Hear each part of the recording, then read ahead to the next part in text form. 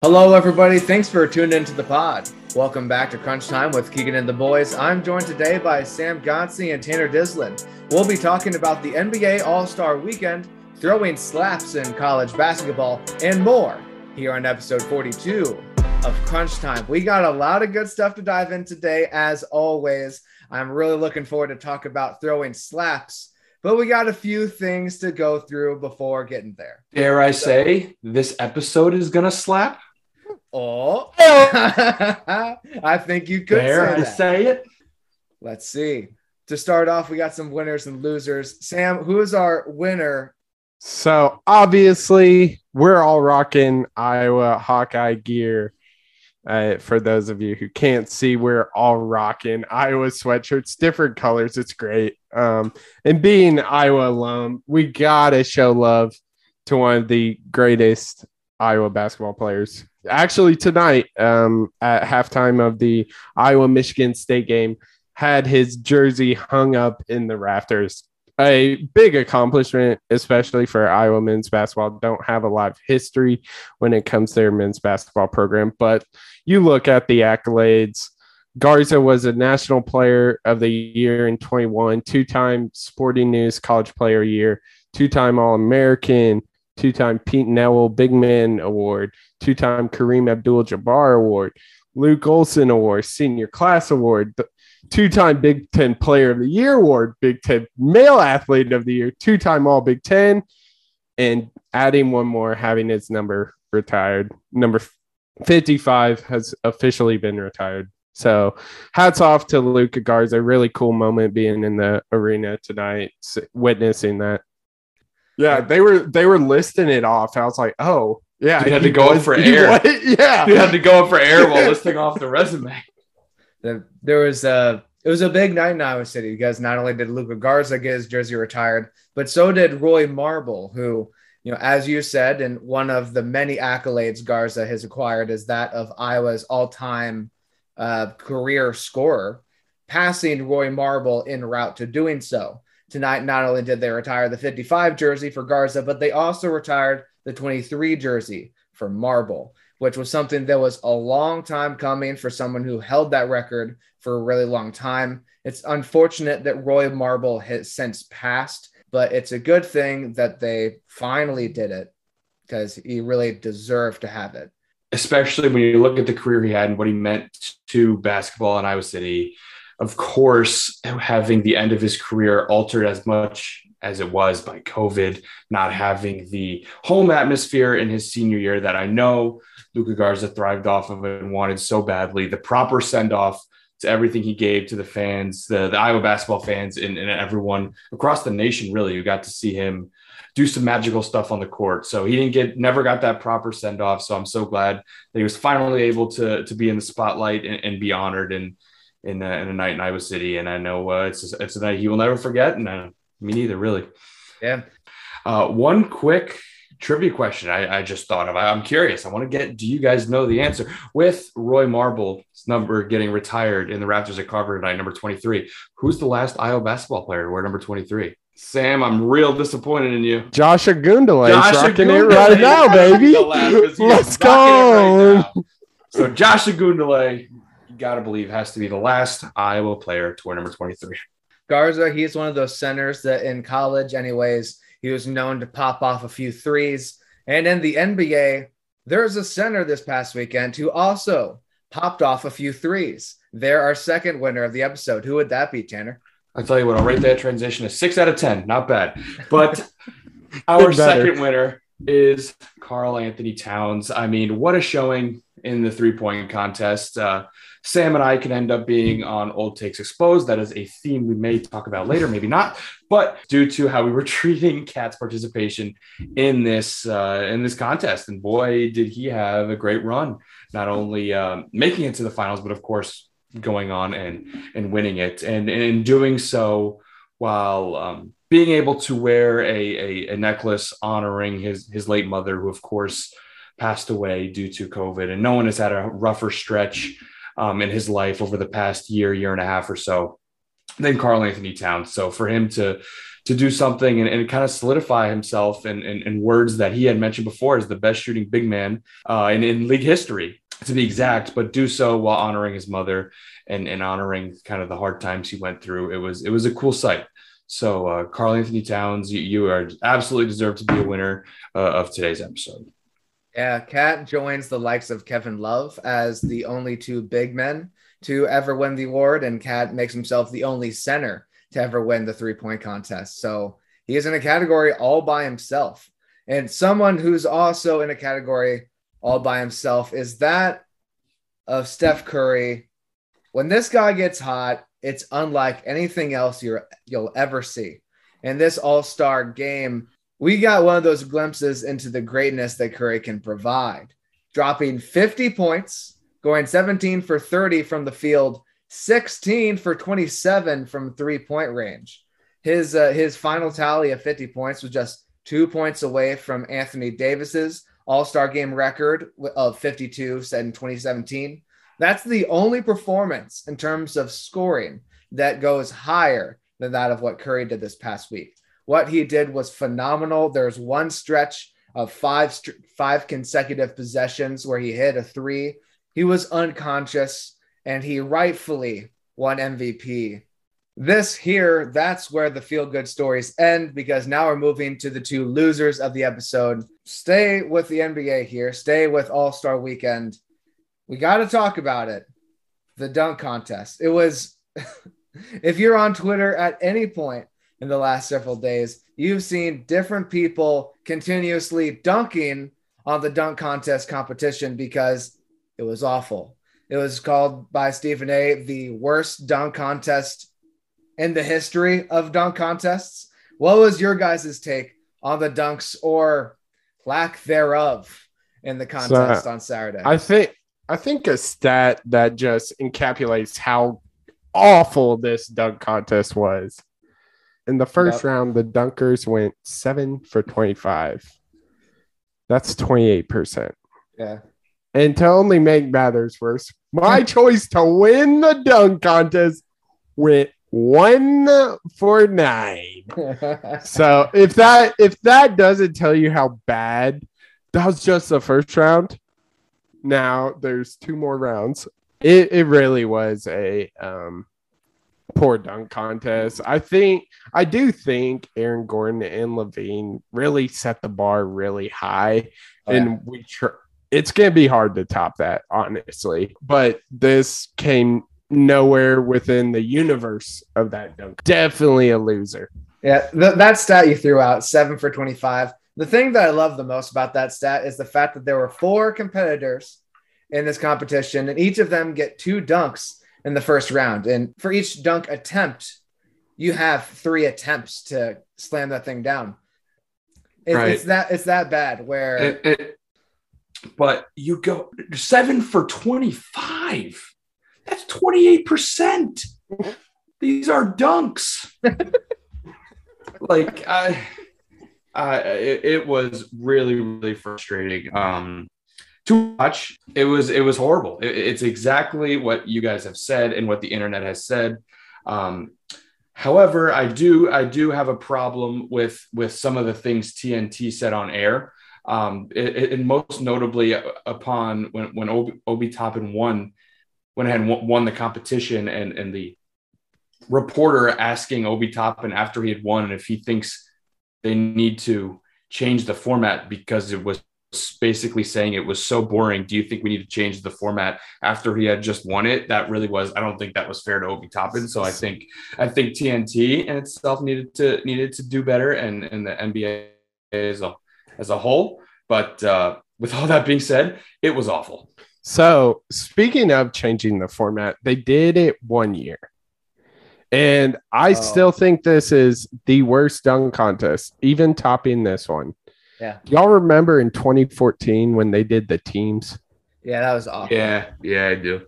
I think that one goes head to head with being the worst. I mean, they had impressive dunk, like Team East was Paul George, Terrence Ross, and John Wall, all super athletic.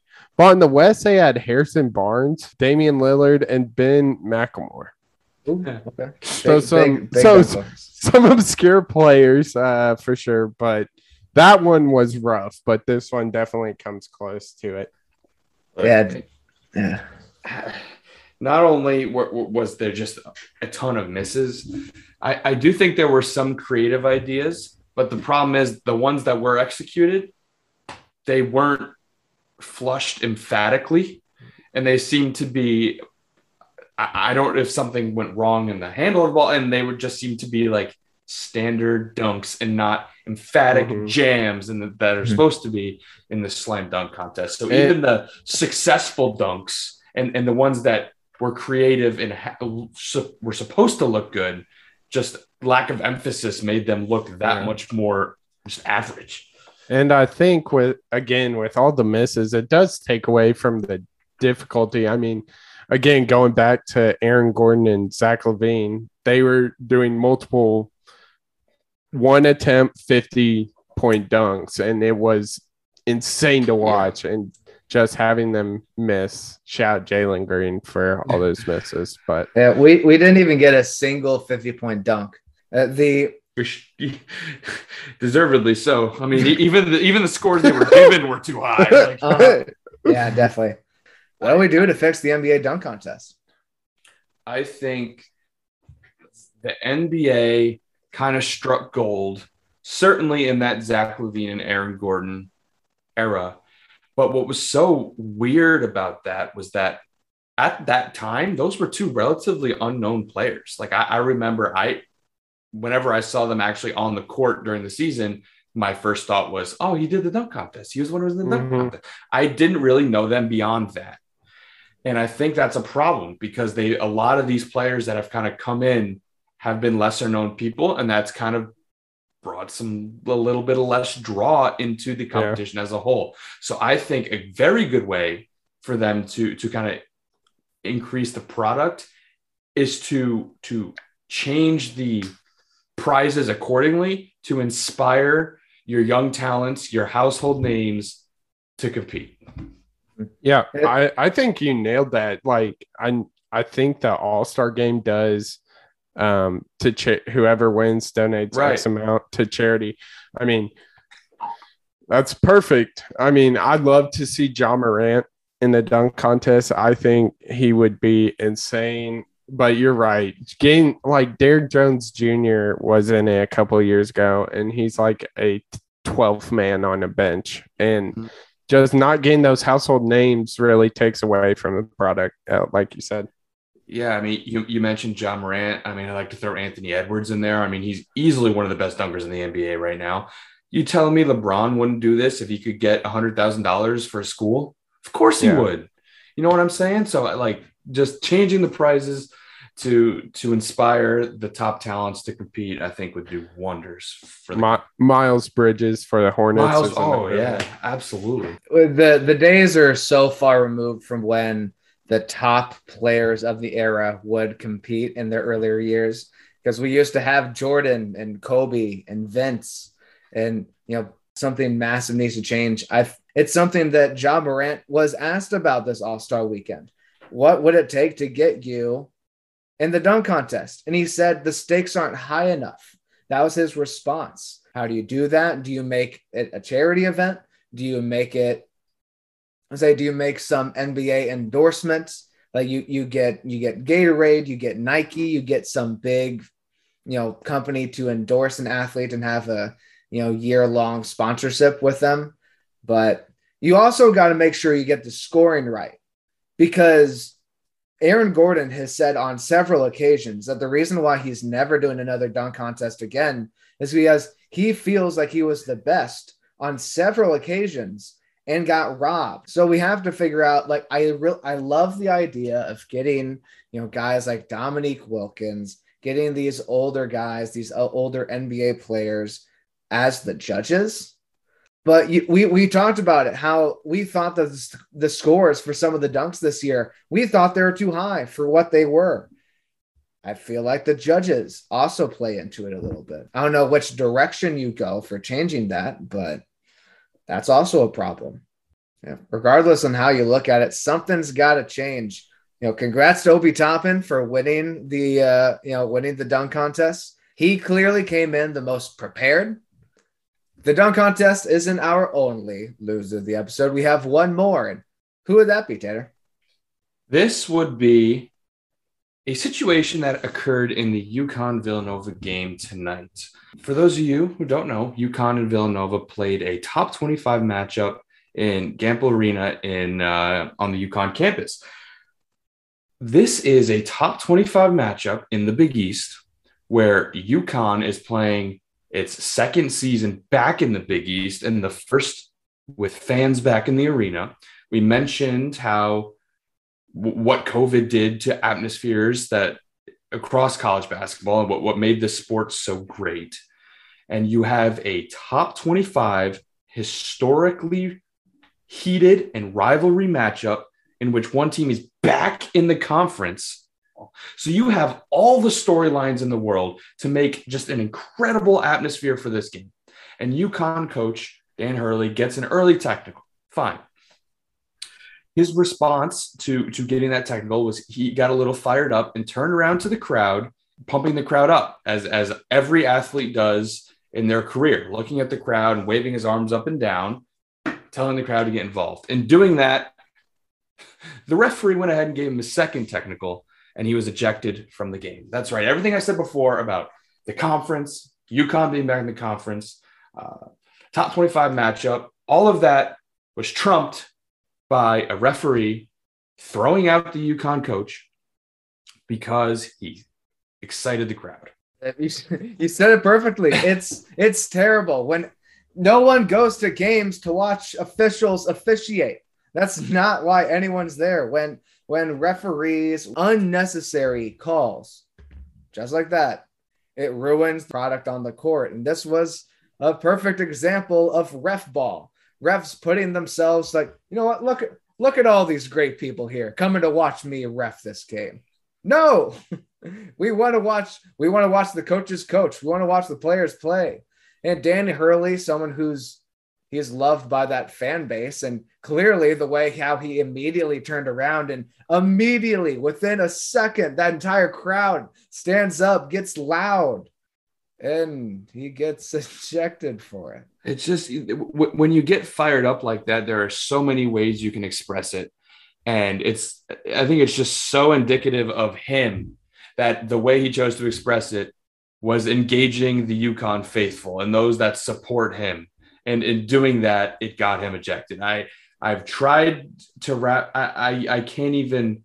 I don't even. It sounds like I'm making it up when I'm saying it, that he was inciting the crowd and got ejected. Like that does not seem like something that happens in real life, but it did. Hey, listen, this situation is so messed up, but I guarantee you that just made UConn faithful go nuts. And that is why UConn ended up saying number 5 Villanova 71-69. So just icing. His goal was to fire the crowd. It worked. It worked. You just didn't get to see it. Which I guess before I said that all the storylines were trumped because of the call. I guess that's not fair. That's not technically true because it still was a very good basketball game. As you said, Sam, UConn ended up beating Villanova and upsetting them. But still, I mean, it's just absolutely absurd. And that easily could have been a huge moment in the game and could have taken a lot away from UConn because the ref got his ego hurt. So we want to talk about egos? Yeah. Do we want to do coaches? It's a perfect segue. Look at that. We had quite the situation unfold on Sunday between two storied Big Ten programs, that of Wisconsin and Michigan. Let's just get into it because we have Michigan head coach. We have Juwan Howard. When we have Wisconsin head coach Greg Gard. These two guys going down the stretch, they're just, they're coaching. Juwan Howard, he decides to leave his starters in the game to press. And Greg Gard's players, he's playing his bench guys and he calls a timeout. because this is a great teachable moment for, these bench players to learn. And apparently Juwan Howard didn't like that. And in the post-game handshake, he just tries to walk right past and gets grabbed by Greg Gard. And they weren't having it. Grabbing one another. And what we all know happens, what looked like it was about to be a punch turned into a slap at the very last second. It looked like he kind of tries to grab the head of the assistant coach. Like, it was such a weird movement. There we have a brawl. I'll dive into a little of who I think is at fault. It's a game. Let's just throw that out there. It's cliche, I know, but it is. I get Gard calling a timeout. Almost every coach would call a timeout with his bench if he sees Michigan starters running a press. I don't. That was a problem. But who's at fault? That's where it gets a little dicey, because I agree Juwan Howard should have shook the dude's hand. But should Gard grab him and say, like, why aren't you shaking my hand? No. I think it's like some after 8th grade basketball game types. Like, yeah. I don't know. This is so childish, honestly. And it's just, it's not hard. It's hard to take this situation seriously. And to match that with the apologies we got from both sides, it's just, you can't help but laugh, honestly. My biggest frustration with the situation is I think how easily it could have been avoided. Chronologically, situation number 1, Juwan Howard leaves in his starters and presses. I personally have zero problem with that. There is a legitimate coaching philosophy. Not everyone follows it, but when there is time on the clock, you coach to win the game. If you're down 20 with a minute left, play the game to win. When it's over, it's done. But while there's time on the clock, you play to win. That's fine.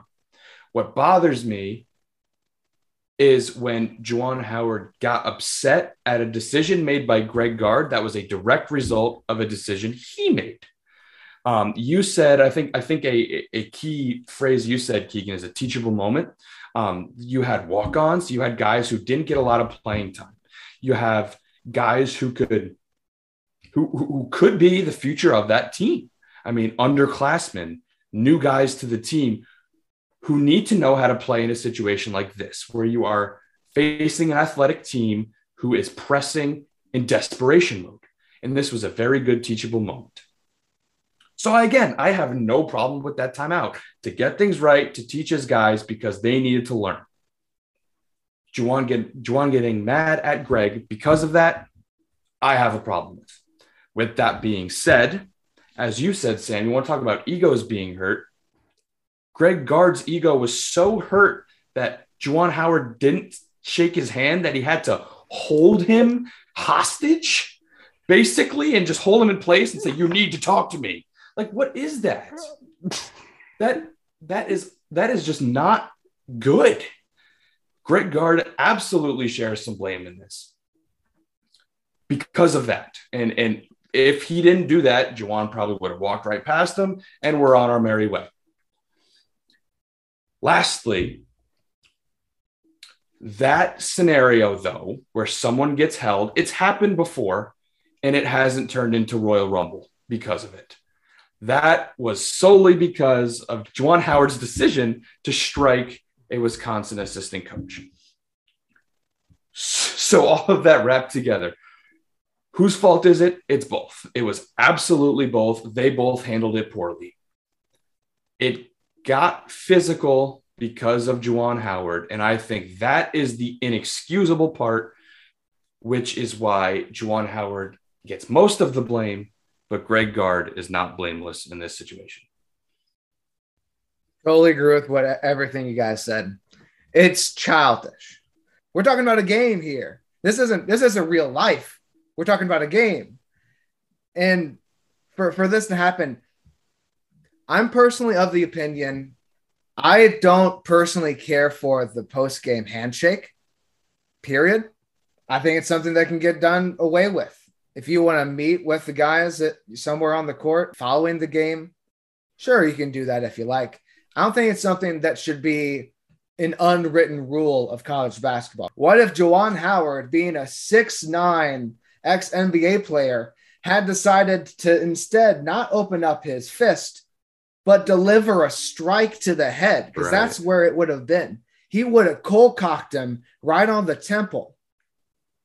That would have been dangerous. And then just talking about the game itself.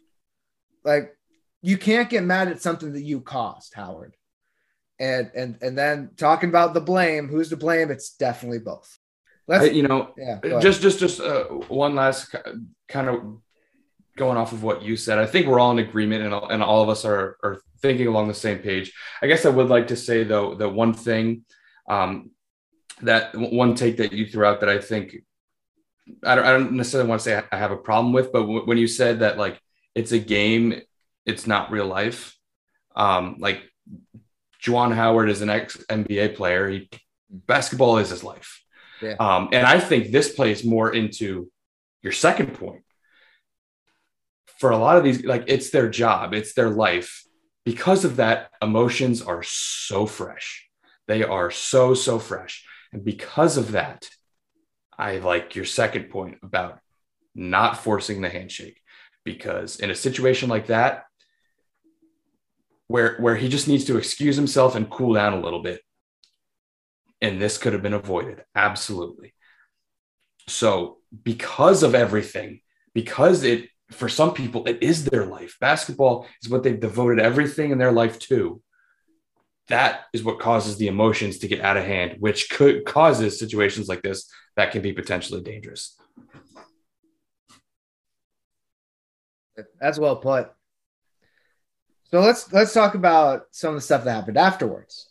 It didn't end once they left the floor. I want to bring our attention to something that Juwan Howard said in the post-game conference when talking about how Greg Gard touched him. He called it unnecessarily in the post-game handshake line. During a quote that he said at the very end, "I thought it was time to protect myself." And Juwan Howard being 6'9" and Greg Gard being 5'11". I don't know if I buy that. Right. I was with Juwan Howard the entire way until that point. And however, I think protecting himself is more than just physical. Yeah. I think a better way to have put it from his standpoint was, I needed to stand up for myself, which I kind of agree with. If he's getting held and he's getting, yelled at, as I assume he was, whether or not he caused it, there is an innate, nature to stand up for yourself. And I think everyone should do that. And I think him doing that, I didn't have a problem with. It was when it got physical, thing that you referenced, Keegan, that is when it gets really bad and inexcusable. With that, the only thing we have left to talk about is the suspensions. Juwan Howard gets 5 games, the remainder of the regular season. Greg Gard gets a fine, no suspension for him. Several players get 1 game suspensions. And that's it. What do we think about the price to pay for what happened? Was it fair? Not enough? Too much? Well, first off, talking about the Greg Gard fine, it's not coming out of his pocket. Wisconsin came out and said, "Oh no, we'll pay it. It's fine." Kind of Big Brother act, if you ask me. But listen, it shouldn't have happened. But I think both coaches were equally blameful in this altercation. I think both of them should have had the same consequences. I do think 5 games is the right amount, so it doesn't impact their postseason, which I don't think. If there was an actual brawl thing, it should be extended, but it wasn't. So I think till the end of the regular season is a good thing for Juwan Howard suspension, but I think it should have been done on both sides. Interesting. Regarding Juwan Howard, I think his 5-game suspension for the rest of the regular season is, I think, the minimum I was okay with. I'm not mad about it. I do think it was on the lighter side. If it was anything less, I probably would have been a little bit mad. But it's the minimum I'm okay with. Gard, I think, went severely underpunished, and that gets me a little bit frustrated, to be honest, because you mentioned the actions from Wisconsin. I get wanting to back your guy, but fronting the fine makes Gard look like a victim. Gard was instrumental in the escalation. Gard wasn't even the one who got hit. How on earth has he been a victim? That was frustrating to me. And I think Wisconsin mismanaged that, and they called it a Wisconsin fine, not a Gard fine. No, this was a Gard fine. Wisconsin didn't hold another man in his spot to yell at him. Gard did that. So all of that, I think Gard was severely underpunished, and that bothers me. I agree. I do think it should have been a little more than 5 games, but 5 games is kind of the bare minimum I think he should have gotten. I agree on the Howard front. 5 games was the minimum to satisfy me. I get not wanting to do more because of the possibilities of whatever may come for Michigan's postseason. I think Gard should have been suspended. Not for, I agree. Is it like just the fine?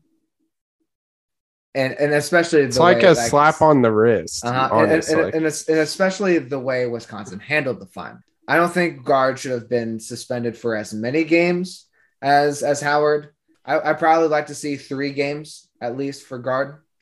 But yeah, I'd like to see more for both. Do you think there's going to be any changes to the way we do,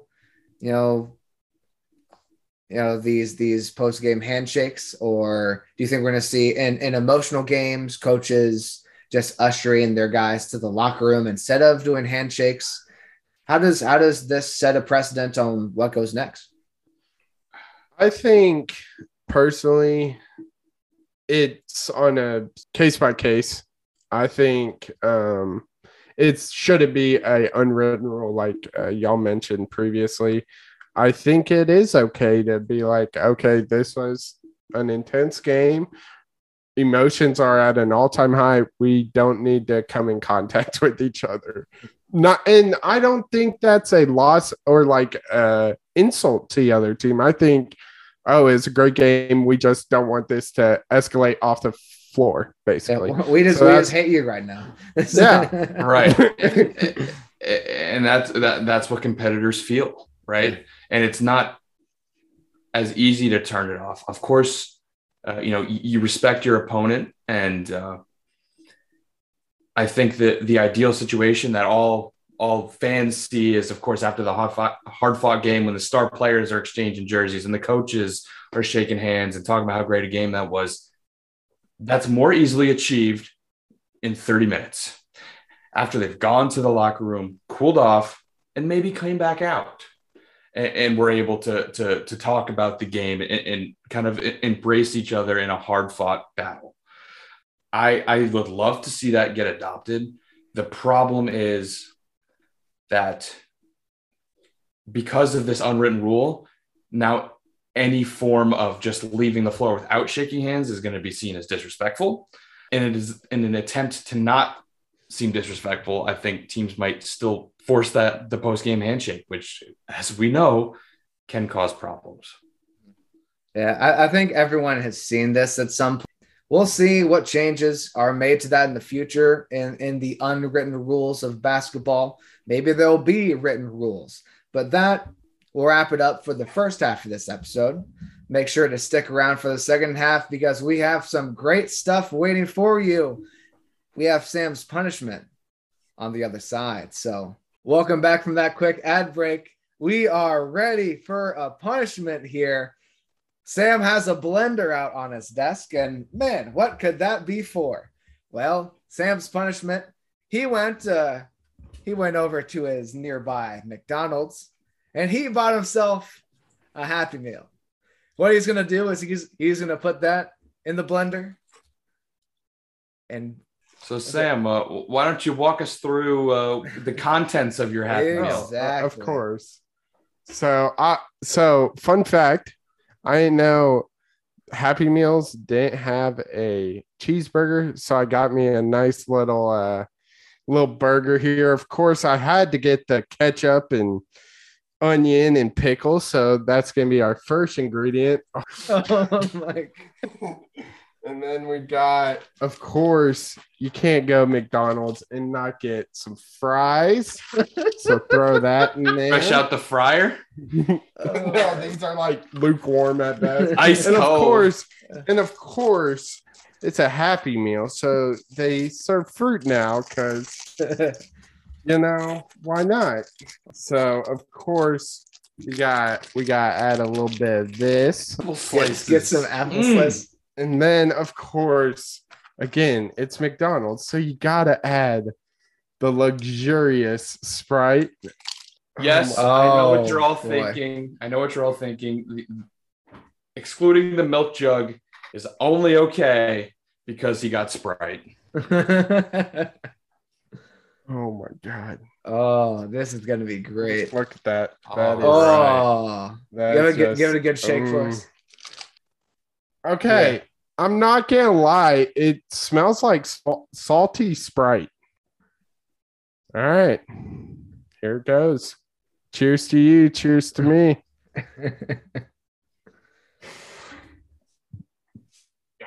5, 4, 3, 2, 1. Chug. Oh no! Oh no! Oh no! Oh no!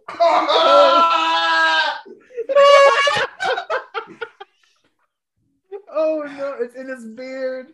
Oh no! Oh no! He looks like a baby that just spit up, and it's just everywhere. Everybody, make sure you go to our TikTok where we will have the video of everything that just went down. You guys, that is certainly a must watch. The look of surprise on his face as he looked up. All right, so break it down, Sam. How was that? Yes, bring us through the flavor. It started out with the Sprite, right? And McDonald's Sprite, fantastic, right? Slaps. And then I got a mixture of a mushy French fry and the hamburger. And let me tell you, that is not something you want. Did you get any apple slice in there? I mean, I definitely did, but I couldn't taste it, unfortunately. I was going to say, salt and fat takes over fruit any day of the week. But, that was not pleasant at all. But with a Happy Meal, I got a little Stitch toy, so it's all good. Yes. You guys have to let us know in the comments, did Juwan Howard get punished correctly? Did Greg Gard get punished correctly? And did Sam Gotzi get punished correctly? At Crunchtime_pod. That was horrible. I still think I'm taking that over horseradish. I'm not a captain. I would take that. Yeah. Also, let us know. Would you rather drink liquefied McDonald's, or would you rather get a spoonful of horsey in your mouth? With that, let's get to some picks. We have Thursday night. We have 22nd Ohio State traveling to Illinois to take on the 15th-ranked Fighting Illini. Who we got in this one? I got Illinois in this one. Just the more dominant team. Kofi Cockburn, nobody can stop that man. So I got Illinois rather handedly in this one. Yeah, I think that is a great pick. What I will say, if Ohio State is going to win this game, of course, it is going to be on the back of E.J. Liddell, and I think he is a big man with a skill set that would cause problems for Kofi Cockburn because of Liddell's ability to stretch the floor. But with that being said, guys like Trent Frazier and Curbelo are just going to be too much for that for the Ohio State Guards. So I think Illinois will take this at home. Taking the words right out of my mouth. I mean, well, looking at it from other perspectives, Illinois score more as a game. They allow fewer points. So they average more rebounds a game. It's like majority of the stats that you look at from a team perspective, Illinois is just better, and they're at home. So it should be a recipe for Illinois being able to get the win. Let's look over to Saturday, to where, Sam, your Arkansas Razorbacks are hosting the Kentucky Wildcats. So, Sam, Kentucky or Arkansas? You know who I'm going with. I'm going with the Hogs in this one.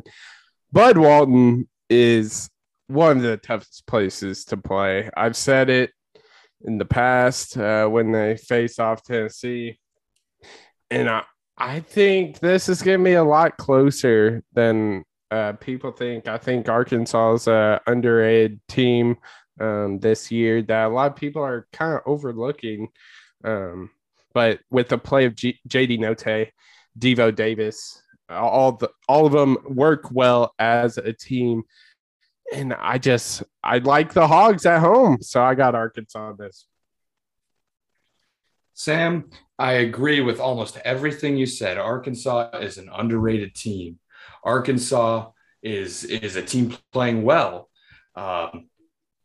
Fayetteville is one of the toughest places to play in college basketball. But their luck, I think, runs out against Kentucky. Kentucky just has too much talent. They are also playing well. There was a little hiccup in Tennessee. Granted, that was Inville, and Tennessee is a good team themselves. But Kentucky's playing well. They have a lot of talent. And I think Kentucky is going to be able to get the win. So I'm going with the Wildcats. The last game that Arkansas played in was a game that we picked. Tennessee, the team that beat Kentucky, was going into Arkansas to take on the Razorbacks. And I said that coming off of the win against Kentucky, that Tennessee would go into Arkansas and get the win. I was proved wrong. And so here we have another opportunity for me to get this right, to right my wrong, pick the Arkansas Razorbacks at home. But I'm not going to do that. Give me Kentucky to get the win. We got two other games on Saturday in college basketball. The next one being third-ranked Auburn, traveling to a team that we've mentioned a little bit about, and that being Tennessee. Tanner, we'll go to you first. Are you taking Auburn here in this one, or are you taking the Volunteers of Tennessee at home? First off, I would just like to point out how many SEC games we're actually picking in the past few weeks, and just how in this conference there is no night off. I mean, This is one of the deepest conferences in college basketball. With that being said, at the top of that list is Auburn. They had, of course, that hiccup against Arkansas, and then again against Florida. Yeah. With all of that being said, Auburn is still the class of the SEC, and I think this game will be no different. I think they'll get the win over the Volunteers. Tanner, I hate to agree with you again, but I mean, it's Auburn here. Like this is one of the best teams in college basketball, and sure, if it's going to be a loss, it's going to be by just a few points. But give me Auburn. Sam, do we have 3 in a row here in this one? We do have 3 in a row. I think this is a big opportunity for the Auburn Tigers to get back on track, closing out the season in a big way against Tennessee. I'm expecting a big game from Jabari Smith, kind of take over this one. So I got Auburn. Yeah. I think this is one of the things that I love about college basketball, but we're on the doorstep of March, and this is where things are about to get the craziest. And this game is one of those reasons. We have ranked 5th Kansas traveling against the 10th ranked Bears. So who gets it done here in Texas? You know, I really thought Baylor was going to kind of take this one. But after that game against Oklahoma State, kind of narrowly escaping that one, it's hard to go against the red-hot Jayhawks, especially last game they played. Obviously, this was at Kansas, so that obviously plays a factor. But Kansas beat them very handedly, winning 83-59. Not really a close game in that one. And I just think the Bear team wins out here, so I got the Jayhawks, rock chalk. Sam, you're wrong. Because the national champions do not get swept when they are a top 10 team. This team obviously lost key pieces. However, this is a very good basketball team, and Scott Drew is not getting swept by Kansas. I just believe it. And to that point about Oklahoma State, you're right. I don't think Baylor looked particularly good, but they were able to find a way to win that game. Of course, that's what good teams do. And I just like Baylor at home. I think the atmosphere is going to be great. I think Baylor has learned a lot of things from the last game over in Kansas. So I think they'll be ready to play. Like I said, Scott Drew will have his boys ready. So I've got Baylor in this one. Anna, are you reading off my notes here or something? Because like line for line, exactly what I wanted to say. So I'm taking Baylor here. Great analysis there, Tanner. I very much agree. We got 2 games on Saturday in the NBA as well. The first one being the Memphis Grizzlies traveling to Chicago to take on the Bulls. This is a big matchup between one of the best teams in the East and one of the best teams in the West. But who are we taking between the Grizzlies and the Bulls? Boy, this honestly I think was the hardest game to pick. Certainly of the NBA slate, probably even of all, because as you mentioned, the way these teams are trending, the way their respective positions in their conferences. But with that being said, I just like the Grizzlies. I think there's something about them. They're fire, the way they play, the passion which they play. They're all over the floor.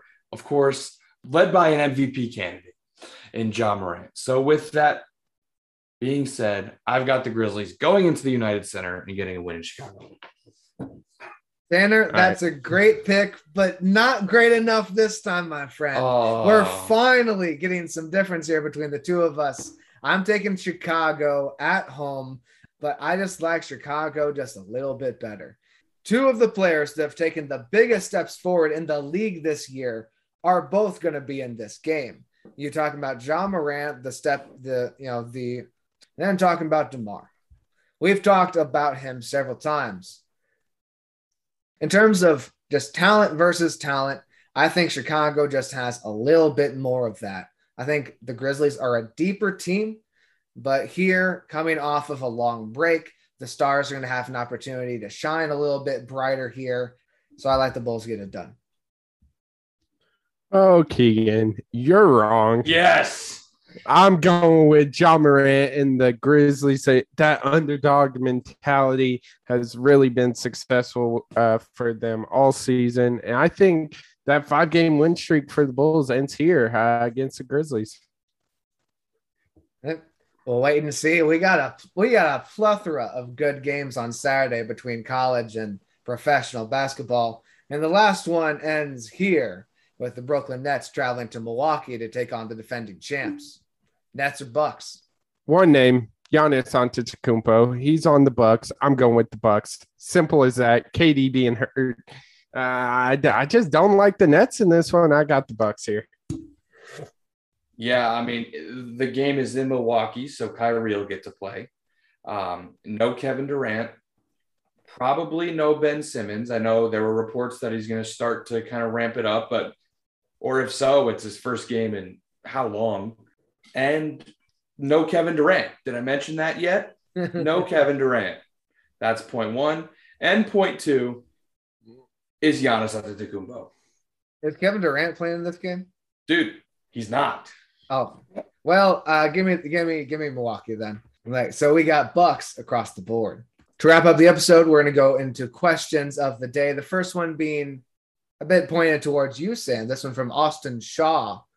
How far is Arkansas going to go in March? You know, it's kind of hard to say when you don't know the bracket. But obviously, Arkansas has surprised a lot of people. They're a strong team. I like them going pretty far, but I think their road ends sweet at the Sweet 16. I think they just rely too heavily on JD Note to get a bucket, and I just don't see that panning out well. But if they get a lucky draw, I could see them being a Final Four team, honestly. This team has so much talent and just the coaching. I think coaching plays a big factor here. Eric Musselman's one of the best coaches in NCAA basketball, but realistically, I have them being bounced in the Sweet 16, but I would not be surprised if they make a deep run in March. It's important to have that go-to guy, but if you only have one go-to guy in those big moments, sometimes it can be hard to get it done. But on the other hand, if that guy gets hot and stays hot through the whole tourney, they should be a second weekend team. They should. They have the talent, they have the coaching, and they're about as battle tested as any team coming in. We've talked about how rough that SEC has been. Night after night, you're playing tough games, physical games, and road games that in hostile environments. So all of that put together, Arkansas should absolutely be a second weekend team. But as you said, the luck of the draw, who knows? Maybe they'll play like Oral Roberts in the Sweet 16 again. Yeah. Heading into the next question here, I want to know, what is the worst sports take you've ever heard? This question is from Griffin Woodall. I kind of previewed this earlier because, talking about the Bulls and the Grizzlies, I said I'm going to get into DeMar DeRozan later. This is where I'd get into that. A Bleacher Report at the beginning of the season, they broke down the worst free agent signings of this previous offseason. And at number 1 was DeMar DeRozan. And that same guy, DeMar DeRozan, he is now an MVP candidate. But when he got a guy that's averaging 28 points per game and shooting 52% from the field to get those 28 points. And is that good? That was your worst free agent signing of the offseason. You're getting added at freezing cold takes for that one every single time. That's one of the worst recent sports takes I've ever heard. I mean, certainly hindsight is 2020, and it obviously was way wrong. I'm curious. So, at the time, what were your thoughts? I certainly didn't think it was a great one. Worst, definitely not. I thought he was a great piece, that he couldn't be the guy, and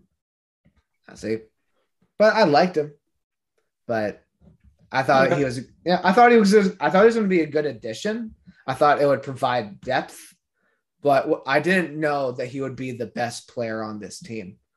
I'll admit, I've had some pretty bad sports takes, especially on this pod. I put the Minnesota Vikings over the Green Bay Packers. I put Clemson in the college football playoffs. But nothing compares to the wise words of Max Kellerman in 2019. Of everyone on Gold State, open shot, the fate of the universe on the line. The Martians have the death beam pointed at Earth. You better hit it. I want Iguodala. Iguodala's got ice water in his veins. Iguodala is that type of player. High leverage moment. Fate of the universe on the line. Open shot. No, go get it. I want Iguodala taking that shot for me. Yes, Max Kellerman actually said that on First Take, and I don't know how that's not the worst sports take of all time. I think the comedy, like the thing that's funniest about that is the fact that about a month ago he doubled down on it. Like it was rather recently.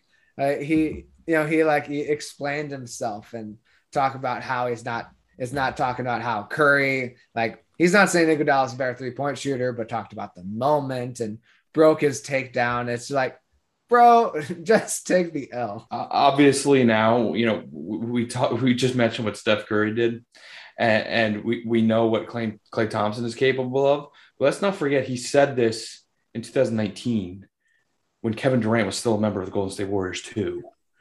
So you have the most talented scorer to ever do it, plus the best shooter of all time on that team, and he chose Andre Iguodala. That's all you need to say about that. Me personally, I'm going to go with someone who played a similar role in First Take Past, and that is Skip Bayless. His love affair for Tim Tebow is something that a lot of football fans didn't quite understand, and it led to a couple takes, one of which saying that Tim Tebow was more marketable and was more box office than the late, great Kobe Bryant, and that in the final 2 minutes of a game, he would rather have Tim Tebow at the helm than Aaron Rodgers. Yeah, so that's those are tough takes. Those are tough takes. And I think certainly for that alone, a quarterback who started 1 year, won a playoff game, immediately got traded, changed sports, went back to the other sport, changed position, to have those takes about him is certainly the worst take of all time. It feels like several years ago at this point where Tebow came back to the NFL and played as a tight end. Like, that seems like such a far off memory, but it's like 8-9 months ago. That wraps up for episode 42. Make sure to throw us a follow on Twitter, TikTok, and Instagram at crunchtime_pod. The clock is now run out on this episode, but we'll see you in the next one on Crunch Time.